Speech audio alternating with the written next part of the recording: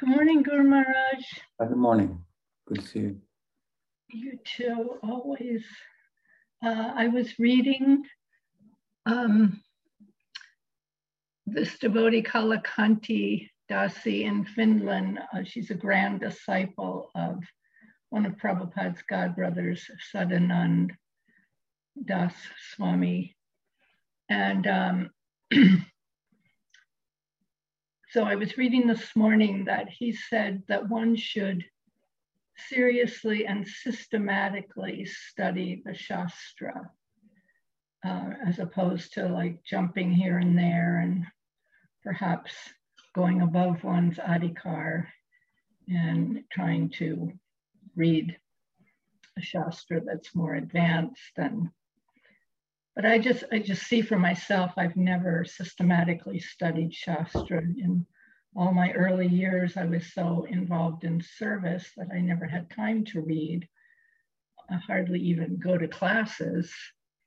So I'm just feeling like I should begin a systematic study of Shastra. And I wanted to ask you how to go about that.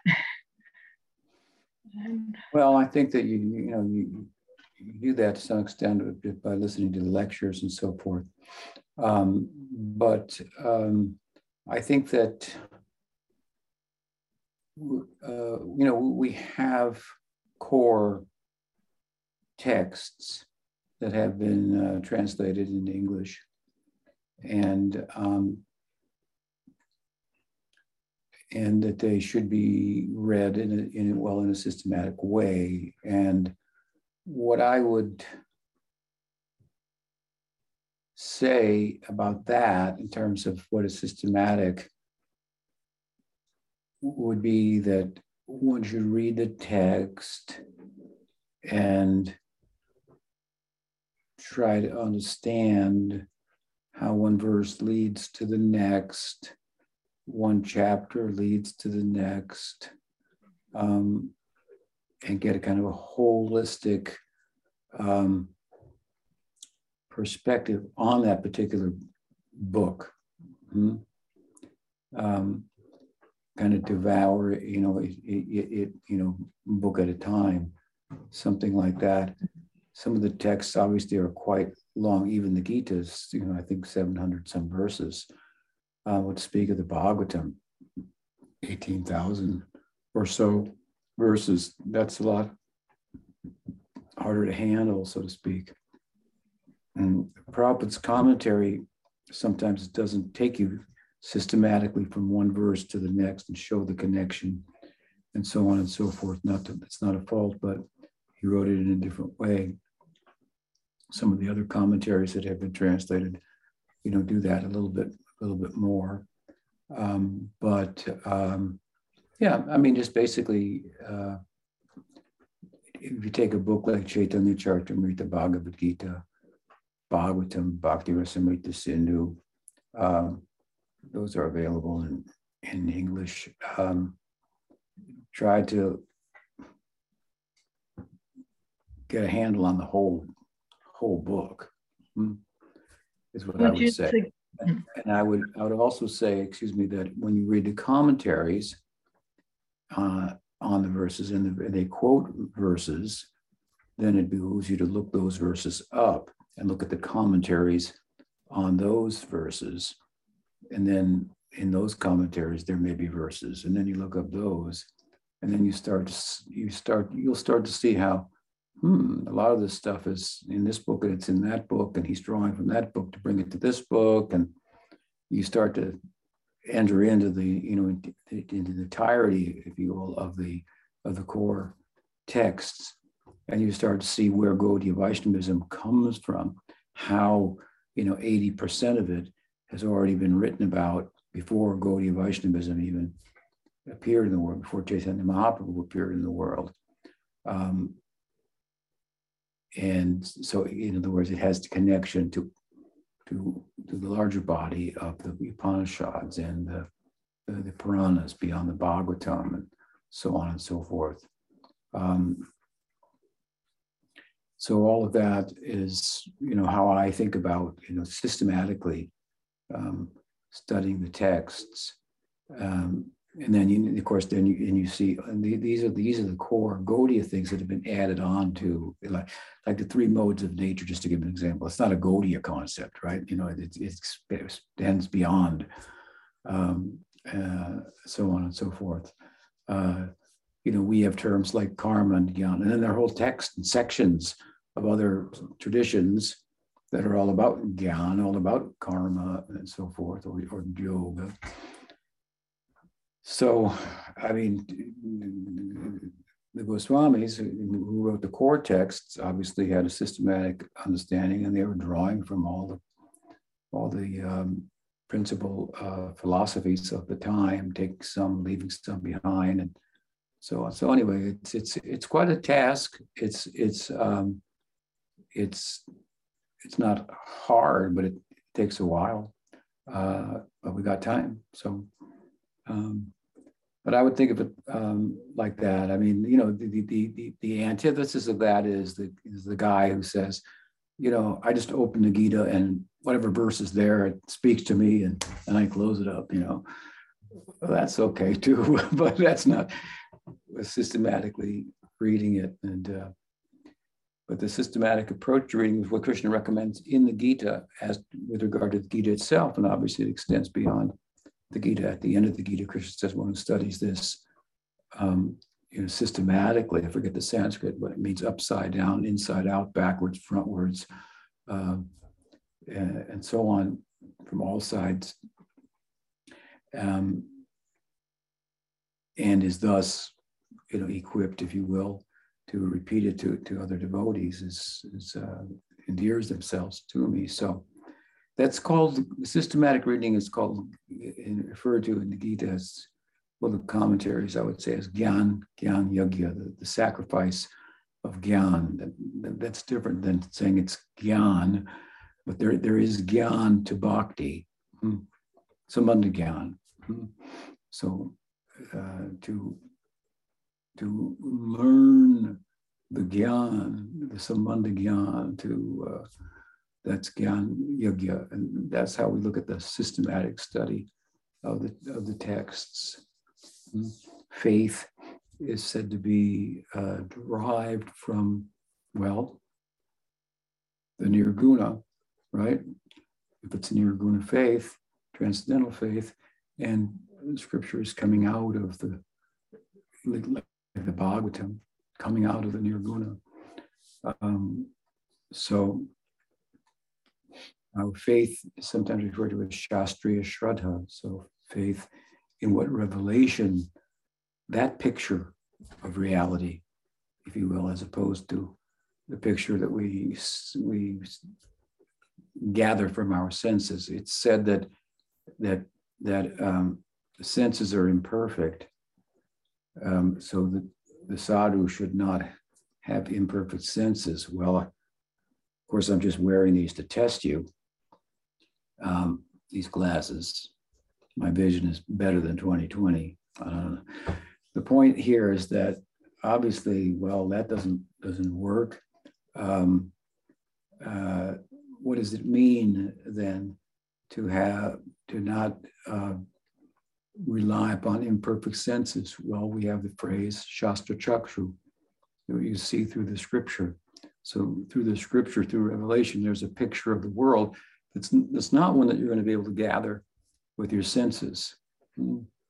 Part of it will be included and so forth, but a bigger picture. And that's what scripture really deals with, a picture that can't be arrived at, understanding can't be arrived at by the limited faculties of our mind, intent, intelligence, and sense. Not that they're not capable of arriving at any truths, they are, but scripture speaks of truths that can't be arrived at with them alone, but we must use them nonetheless in conjunction with scripture to arrive at those truths. So Shastra Chakshu, so see through the eyes the scripture that teach the sadhu is supposed to live according to that picture. and move accordingly. So for her faith, Shraddha, the animating force in life, is tied to the revelation. Therefore, again, we say Shastriya Shraddha. So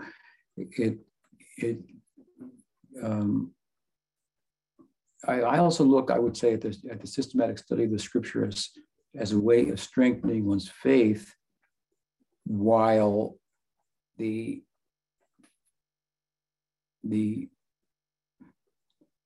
endeavor to strengthen one's faith by such study might be likened to the way in which we strengthen steel, for example, by putting it in the fire until it's just about to melt and pulling it out. And then as it cools off, it becomes harder. So the faith becomes stronger. So your heart is simple, but in its faith in Krishna, but it's not necessarily harmonized with your intellect. And so to bring the intellect into the picture fully, it is to some extent because, well, we hear an argument and it convinces us to join or something like that. So, the intellect is at play, but the Bhagavatam gives a good, like, bashing of the intellect and exercises it, quite significantly, and spiritualizes the intellect. Therefore, it's siddhasta prayeshu bhadreshu nityam bhagavata seva. By careful and continuous regular study of the Bhagavatam, which requires this systematic study, this causes an artist to run the other way, because, now, your intellect's engaged and you're more thinking about what you're doing while you're doing it, and you're harmonizing the head and the heart. And, and I say it's like the fire because in the context of harmonizing the head with the heart and using the head, as I often say, to soften the heart, the faith is tested, because the philosophy is there to strengthen our faith, but it's also it also is a limited expression of transcendence, and so we find its limits. And with simple faith, we may have all the answers are there. Just turn to page 108, and there it is. But then you find, actually, it's a lot of gray in here, and this is an old analogy that modern observation shows doesn't hold up. Then you have to sort it out and go, but the point is valid. The analogy, maybe that doesn't happen like that in nature. And therefore, it's not the best analogy to use to try to illustrate a point, but the point doesn't go away. In previous times or in different cultures, one will look at the world a certain way, and that's realization. You draw from the world something that explains to you a philosophical point, illustrates it for you, and so forth. So the point is valid. The observation in nature that you had, maybe the way nature works or may not. That's so you run into things. I'm saying you run into things like that, and other things.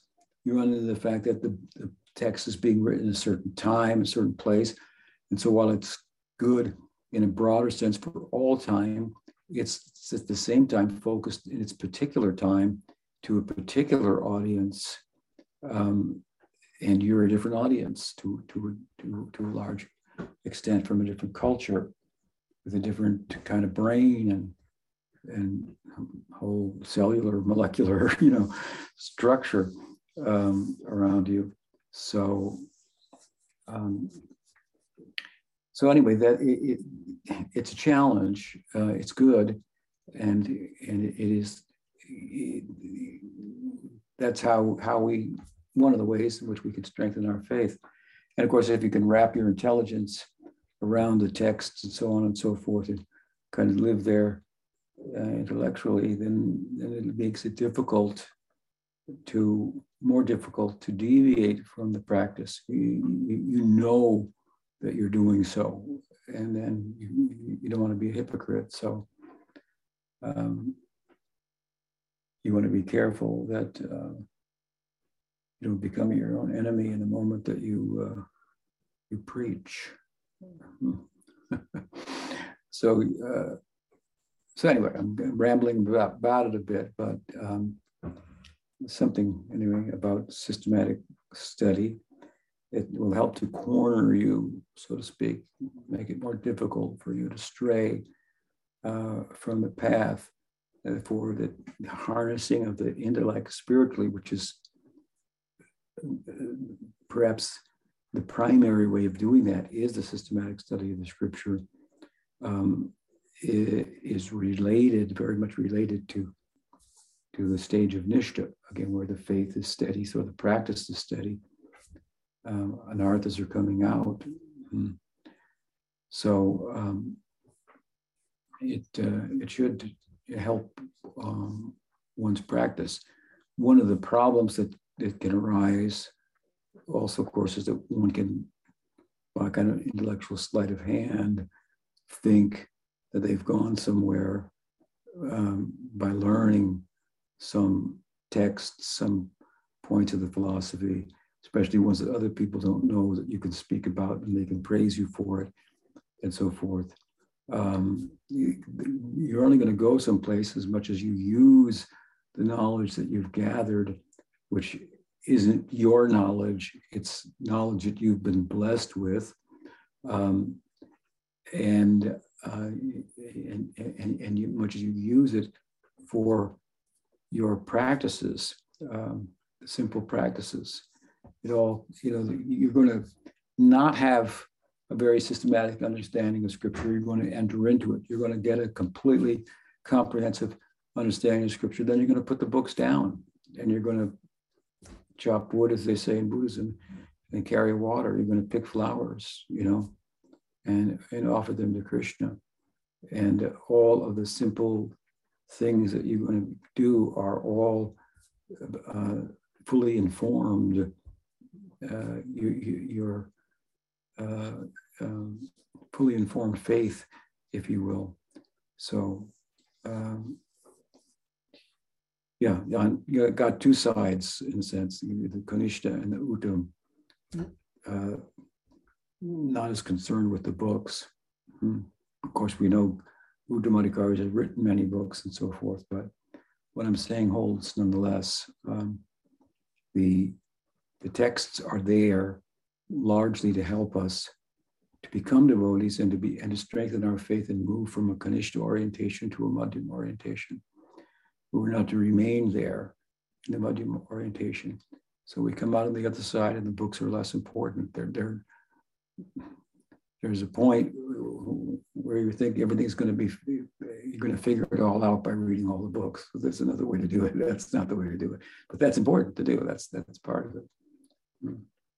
I used to meet these fellows sometimes when I was selling Prabhupada's books, and they would say, the answer's not in the book. The truth's not in a book, so I don't think I need to read it.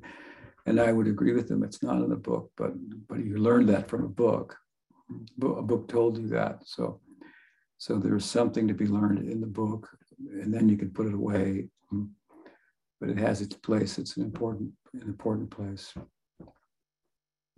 And of course, when you speak of the books like the Bhagavatam, which is the core and central text of revelation for the Gaudiyas, around which all the other books are orbiting, out of which they all come, you have the Krishna Lila narrative, and that's something that obviously can be relished. It's not. It's for the taste, those who have taste, they're not going to put that down, obviously. But hearing and living in the stories, if you will, the Leelas of Krishna as they're related in the 10th canto. So something about systematic study there. I hope that helps. I think we might have lost Sumati. Maybe she lost connection, but the talk is recorded, so she can pick up the further answer later, I hope. I appreciate the question. Another question? That was a nice question. So there is a question in Spanish. Shama Sundar, if you could help with that.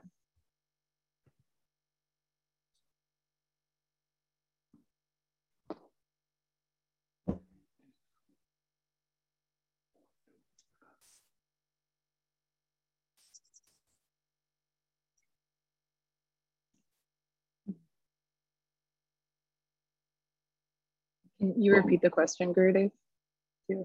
Yeah, the question is, who are we referring to when we chant Hare Rama in the maha-mantra? Well,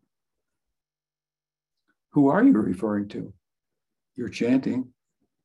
If you're not referring to anybody, well, you should be. So it's not one size fits all. The maha-mantras, it's a nam-mantra. So the names of Krishna, they mean different things to different devotees. The most straightforward reading of the text or the names is that we take all Krishna means Krishna.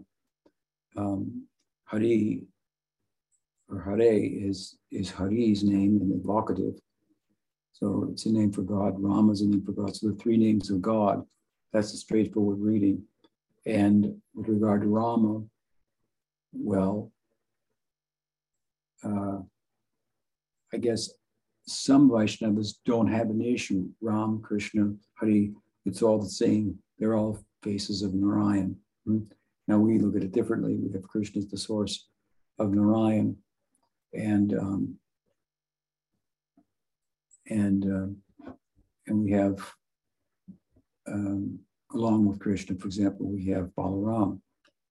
So if you're looking at it from the perspective that Krishna is the source of all incarnations, he has his own loka, his own planet, then Hari, which Hare is the vocative of, is sometimes said to be the most popular name of the son of Nanda in Vrindavan, because it speaks to the fact that he has stolen the hearts. Hari means to take away, taken away the hearts of everyone.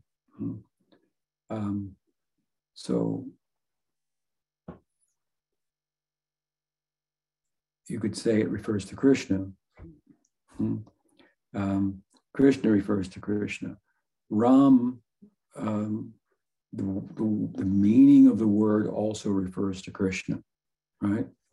Who is, the enjoyer, right? Rama, take pleasure.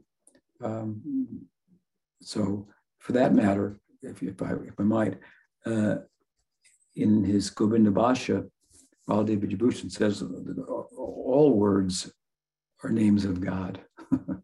So somehow or other, all qualities are in him. So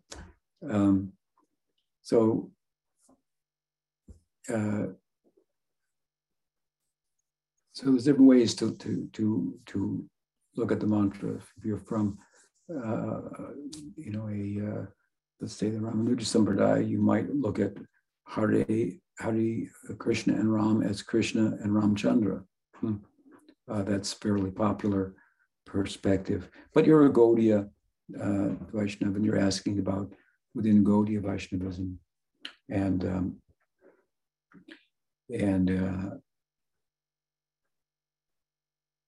for the most part, I would say Gaudiya Vaishnavism, as centered as it is on the Gopi Bhav that Krishna himself, as Chaitanya Mahaprabhu, came to experience, and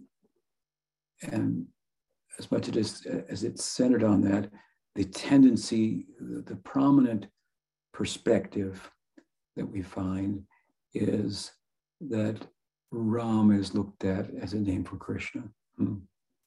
Radha, Raman, for example. That said, what I would call the supporting role in sacred aesthetic rapture or rasa in Gaudiya Vaishnavism, that we find the supporting role for Madhurya Rasa and its dispensation, the sharing of it, and so forth, that Chaitanya Mahaprabhu's mission is about, is Sakya Rasa, embodied as it is in Nityananda Prabhu. The wide circulation of Gaudiya Vaishnavism. He is responsible for that. And he began the Sampradaya, and he began it with his associates, all of whom Dwadasa Gopal were in Sakyarasa. So Prabhupada, my Guru Maharaj, was born in the Sakyarasa family, and his family deity was, the patron saint, if you will, of his family was Udarananda Thakur. Udarananda Thakur was one of the Dwadasa Gopals.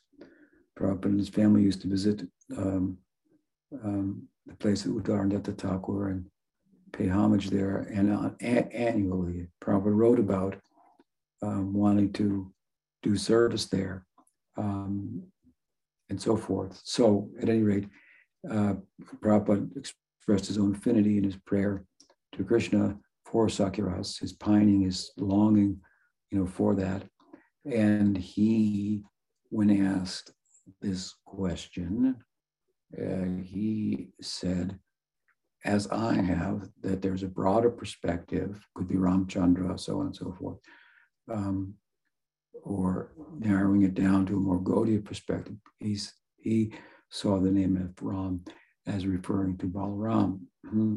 He didn't deny the fact that it could be seen as speaking of Radharaman. So it depends. We have different options, I would say, that are prominent in Gaudiya Vaishnavism. The first of which, again, is Ram as a name for Krishna, and it's a name that speaks about his romantic life. Tushyanticha Ramanticha in the Bhagavad Gita. Here you find it as well, right? This is an important sloka of the Gita. Tushyanticha Ramanticha.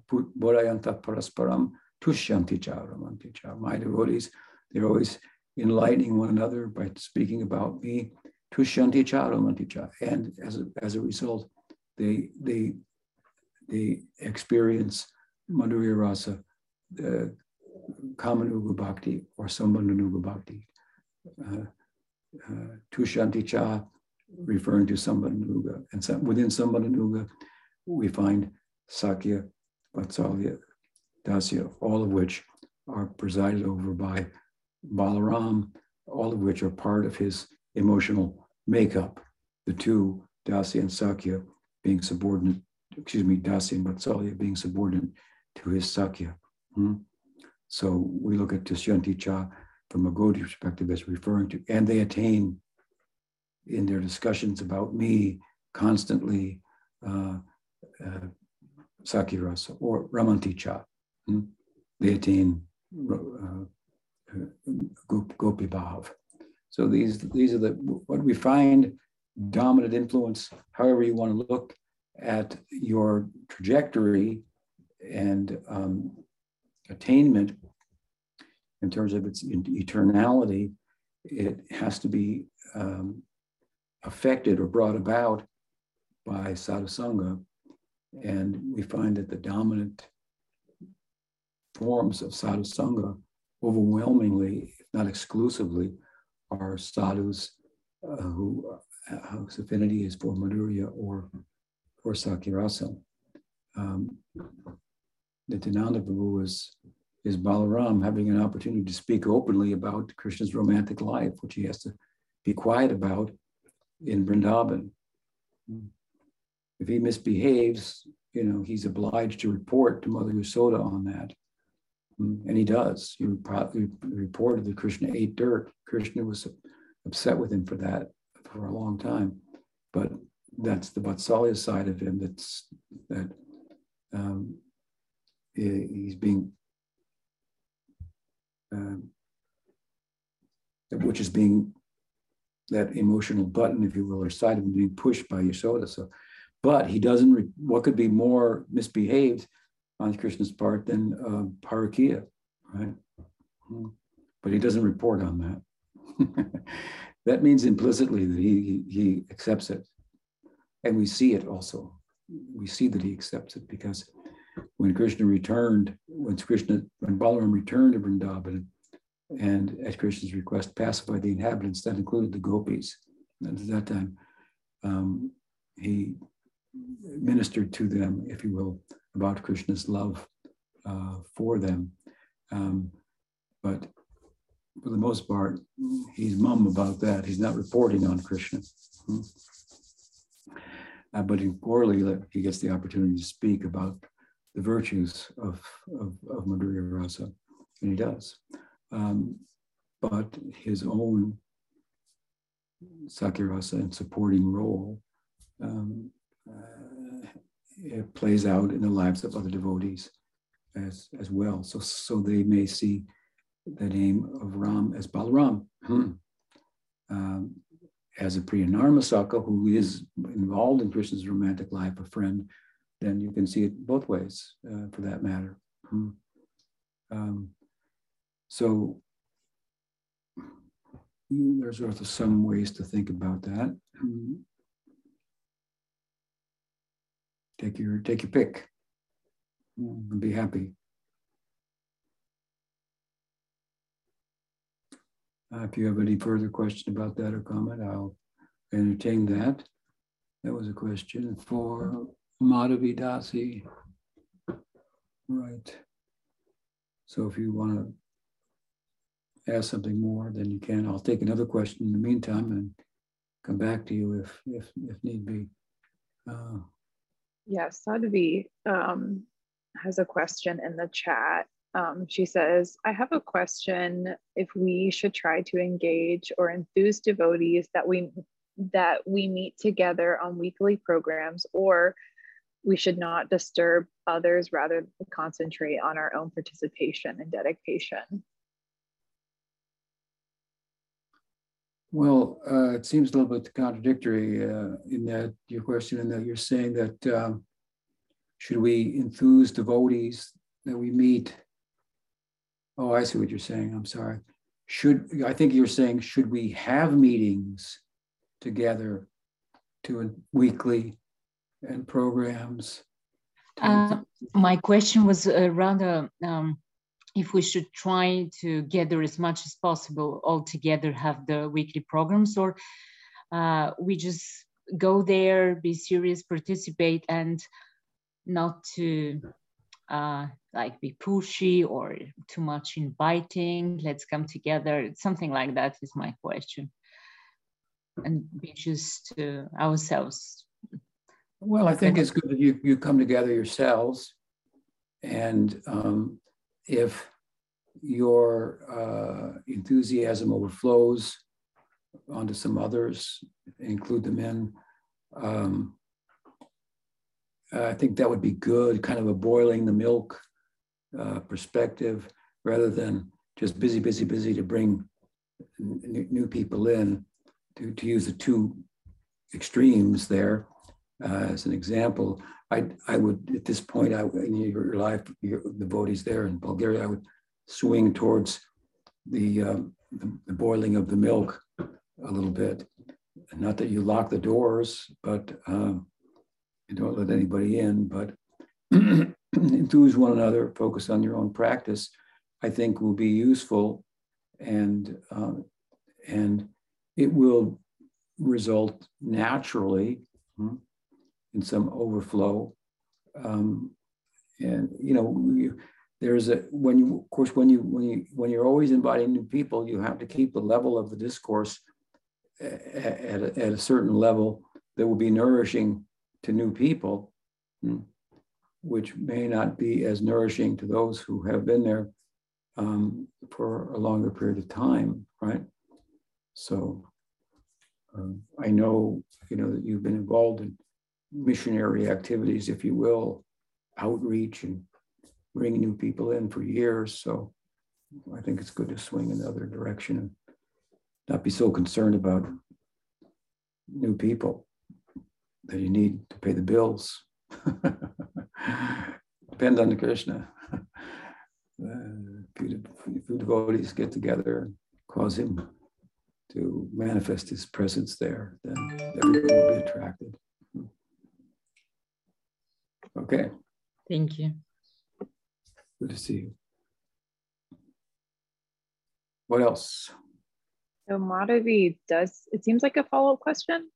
Actually, she says, sí, pregunta esto porque estaba pensando Rama es nombre de Krishna, pero también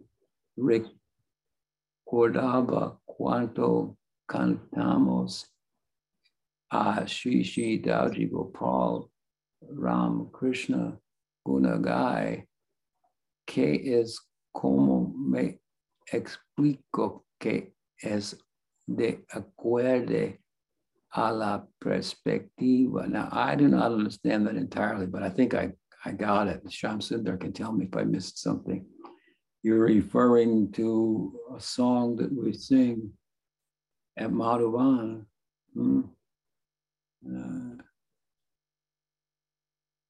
Ram Krishna Guna Gai. Well, we often sing that there. Obviously, there, the name Ram refers to Dauji. There's the presiding deity, Dauji Gopal, Krishna and Balaram. So the liturgy there is focused on Krishna and Balaram. So you're coming to a Krishna Balaram temple. That doesn't mean a gopi won't go there. She'll run there. She'll run to be there. It said that by the gopis that the perfection of the eyes see Ram and Krishna and their friends and cows together entering into Govardhana hill. So she'll run there with those eyes to see them and glorify them. That's a fact. So it's not like only meant for Sakyaras devotees, but they are the presiding deities there. So Ram uttered there in different songs and times and refrains and so forth tends to refer to him. Does that help?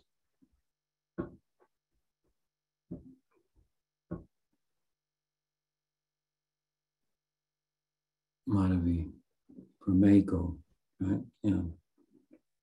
Okay, I hope that helps. Ram Krishna. When you say Ram Krishna Gunagaya, you're talking about Krishna and Balaram.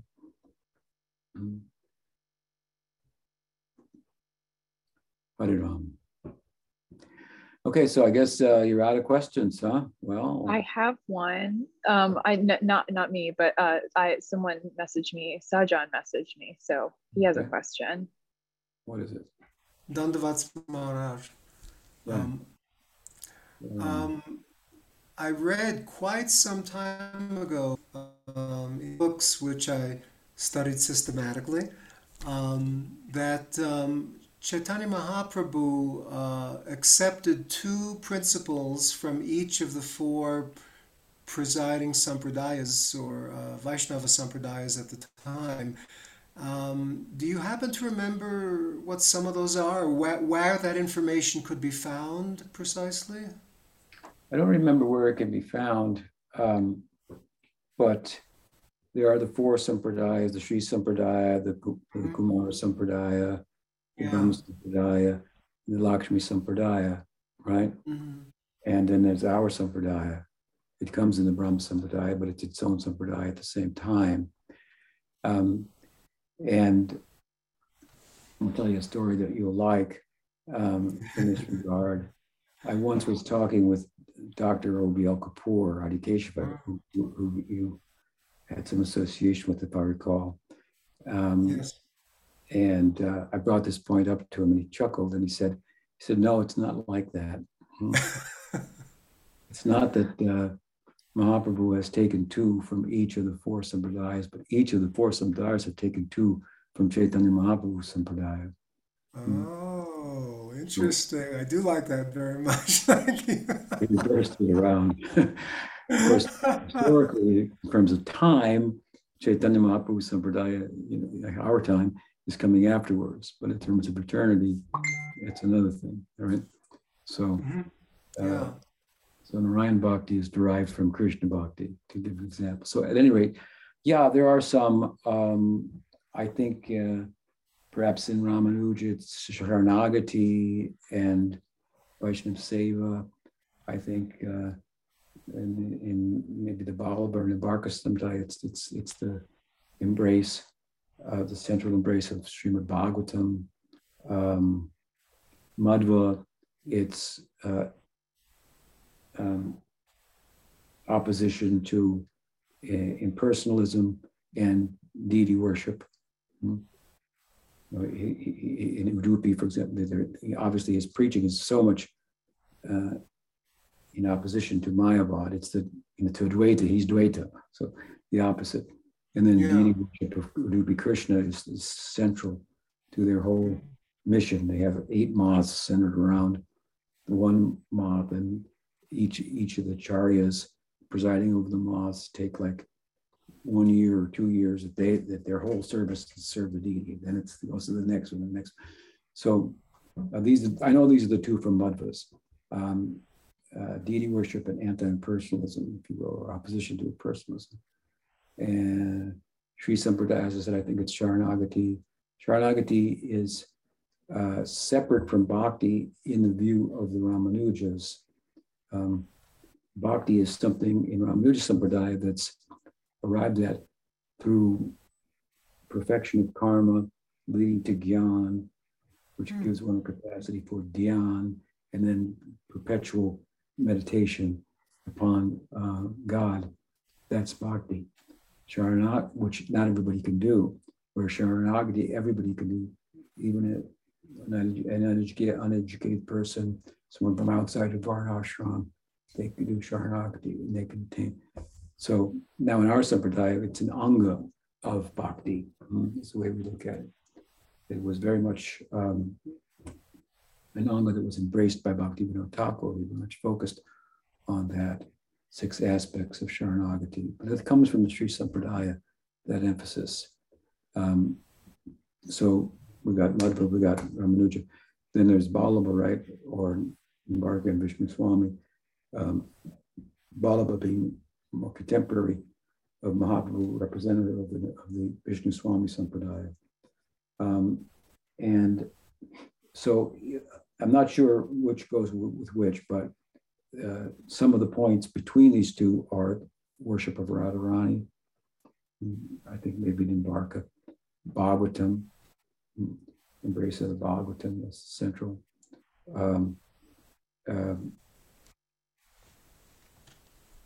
Rag Marg, I'm missing one. There's one I'm forgetting. Rag Marg concept. So that's 3 out of 4. And that's 2, 4, 6, 7 out of 8 I got. But I don't know where it's written down, to be honest with you.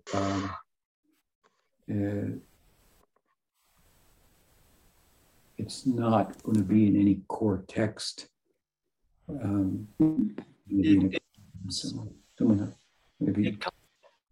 It comes in Navadvip Dham Mahatmya by Bhaktivinoda. Okay, Bhaktivinoda, yeah. Well, that's like a commentary. So Navadvip Dham Mahatmya. What does he say? I don't have it on me right now. I just know it comes in the. You don't have it on you. Okay. I opened it. Carry at all times. Yes. The last principle is the total dependence on of Krishna, the eighth one.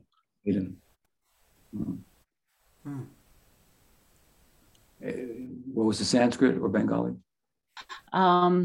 This is Bengali. It's Tadiya Sarvasva Bhava, the sentiment of total dependence on Krishna. This is also from Vishnu Swami. Oh, from Vishnu Swami. Okay, so that's Vallabha Sampradaya. Yeah. What else from Vishnu Swami? And the other one is the Ragamarg, the spontaneous devotional service. So Ragamarg. What's from Nimbarka then? Nimbarka is this Ekanta Radhika Shraya, the total taking shelter of Radhika, and the Gopi Bhav, the mood of gopis.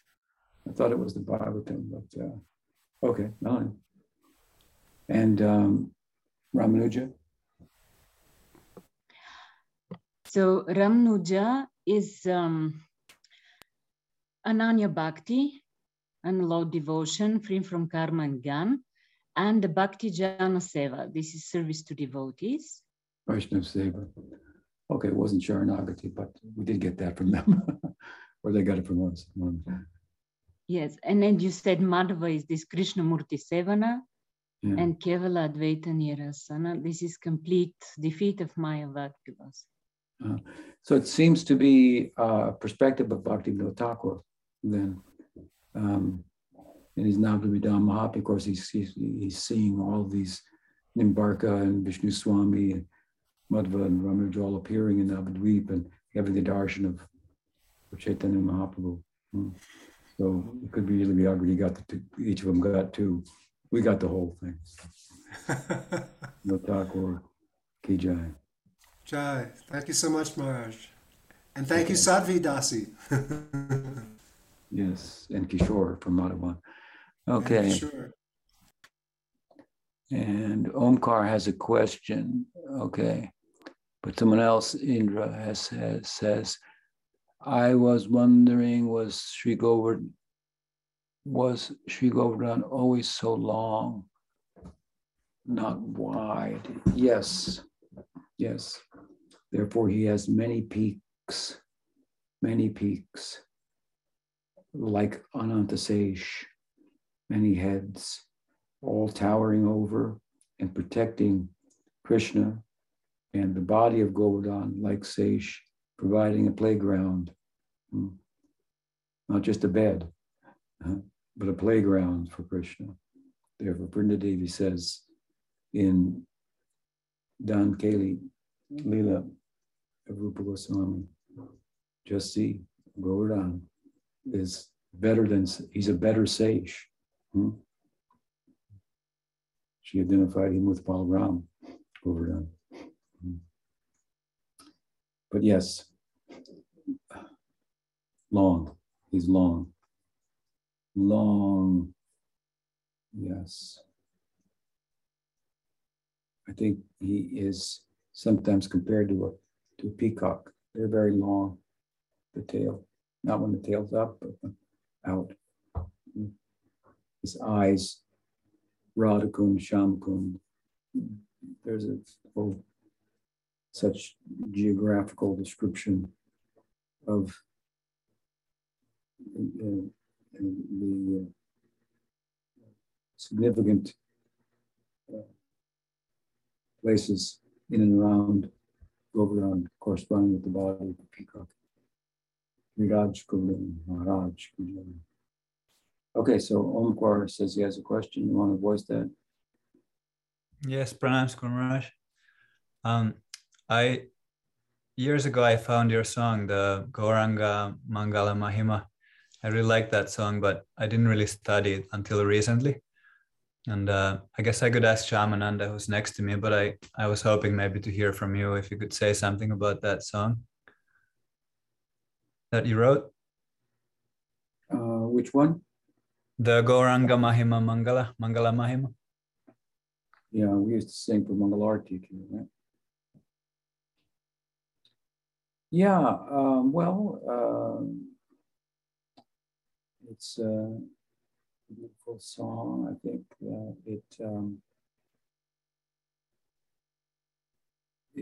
was written to be sung during Mangalartik. So in some respects, it corresponds with that. It speaks of waking of Chaitanya Mahaprabhu. Position of Nityananda Prabhu is implied, and then implicit, and then explicit. Implicit in the description of Chaitanya Mahaprabhu rising up from the bed, putting on his shoes, describing his umbrella over his head, the thread across the middle. All these are representative of Nityananda Prabhu. Nityananda Prabhu was implicitly his savor is underscored through the mention of those physical features or services to those aspects of Chaitanya Mahaprabhu's physique, his head, his midsection, his feet, and so forth. And then explicitly, if I recall, Nityananda Prabhu was also invoked. And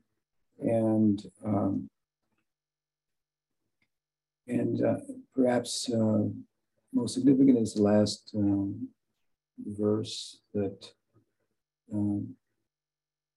kind of puts it in perspective.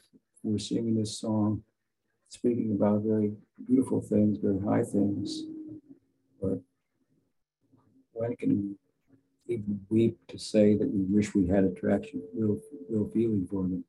But to speak of weeping because we feel for them. When can we weep that we're not weeping? Is kind of how the song concludes. So it seeks to do what I often say as an analogy, offers an analogy. If you want to go, you want to know where to go and you want to know where you are. You want to keep a focus on both at the same time. You go to the mall, shopping mall, they have often a little map and it says, you want to go to room 108, it is here, and then you are here. So you got to keep, the song seeks to do both.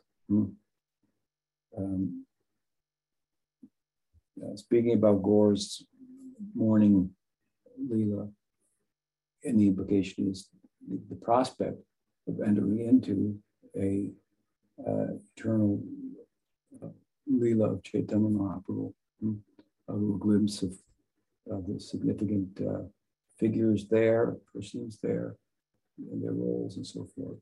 And so where I want to go, and then remind myself where I'm at. Not because I just sing a high song, I think I've gone there. So that's a little bit of what the song is about. Otherwise, it speaks for itself. I don't think I've written a commentary on that. Shamananda would know, but maybe I should do that. That would be a good idea. I love that idea. That would be good for me too. So thank you for presenting, if you will, bringing up the opportunity. So I'll try to do that. Okay, thank you. I am thinking of writing a book about Chaitanya Mahaprabhu. Been percolating, and if you will, at this point. So yes, I wrote that a long time ago. Very nice song. I agree. And of course, it invokes the Audarya, the refrain, the verse. And that's how I've named the ashram here. So, all right. Well, we're just about out of time. Are there any other questions? I would just like to say that I also very much appreciate the song that you wrote, Maharaj, with Narshri Maharaj and one other Swami, I think maybe Bhaktinandan Swami or something at the time, about the glorification of Srila Prabhupada, quite lengthy, something like 23 verses or something like that. I think that's also very beautiful. Thank you for providing us with that as well. Yeah. I've got some nice songs down in Madhavan that we sing also in the morning, evening. I should send them to you. And glorification of Daji Gopal there. Oh, thank you. Yeah. I love that. Okay. Can we have that song about Srila Prabhupada? That song was actually written by Nrsimha Maharaj, and there was some points of it that I thought, this should be changed here, this should be changed there, and helped him. He appreciated that time. But yeah, we'll see if we have to look for that one. Should be collected up. So, all right, well, anyway, nice to be with you. Hope to be with you again next week. Sriman Mahaprabhu ki jai. Gaur Premanande. Vivo. Thank you. So I will just do some announcements.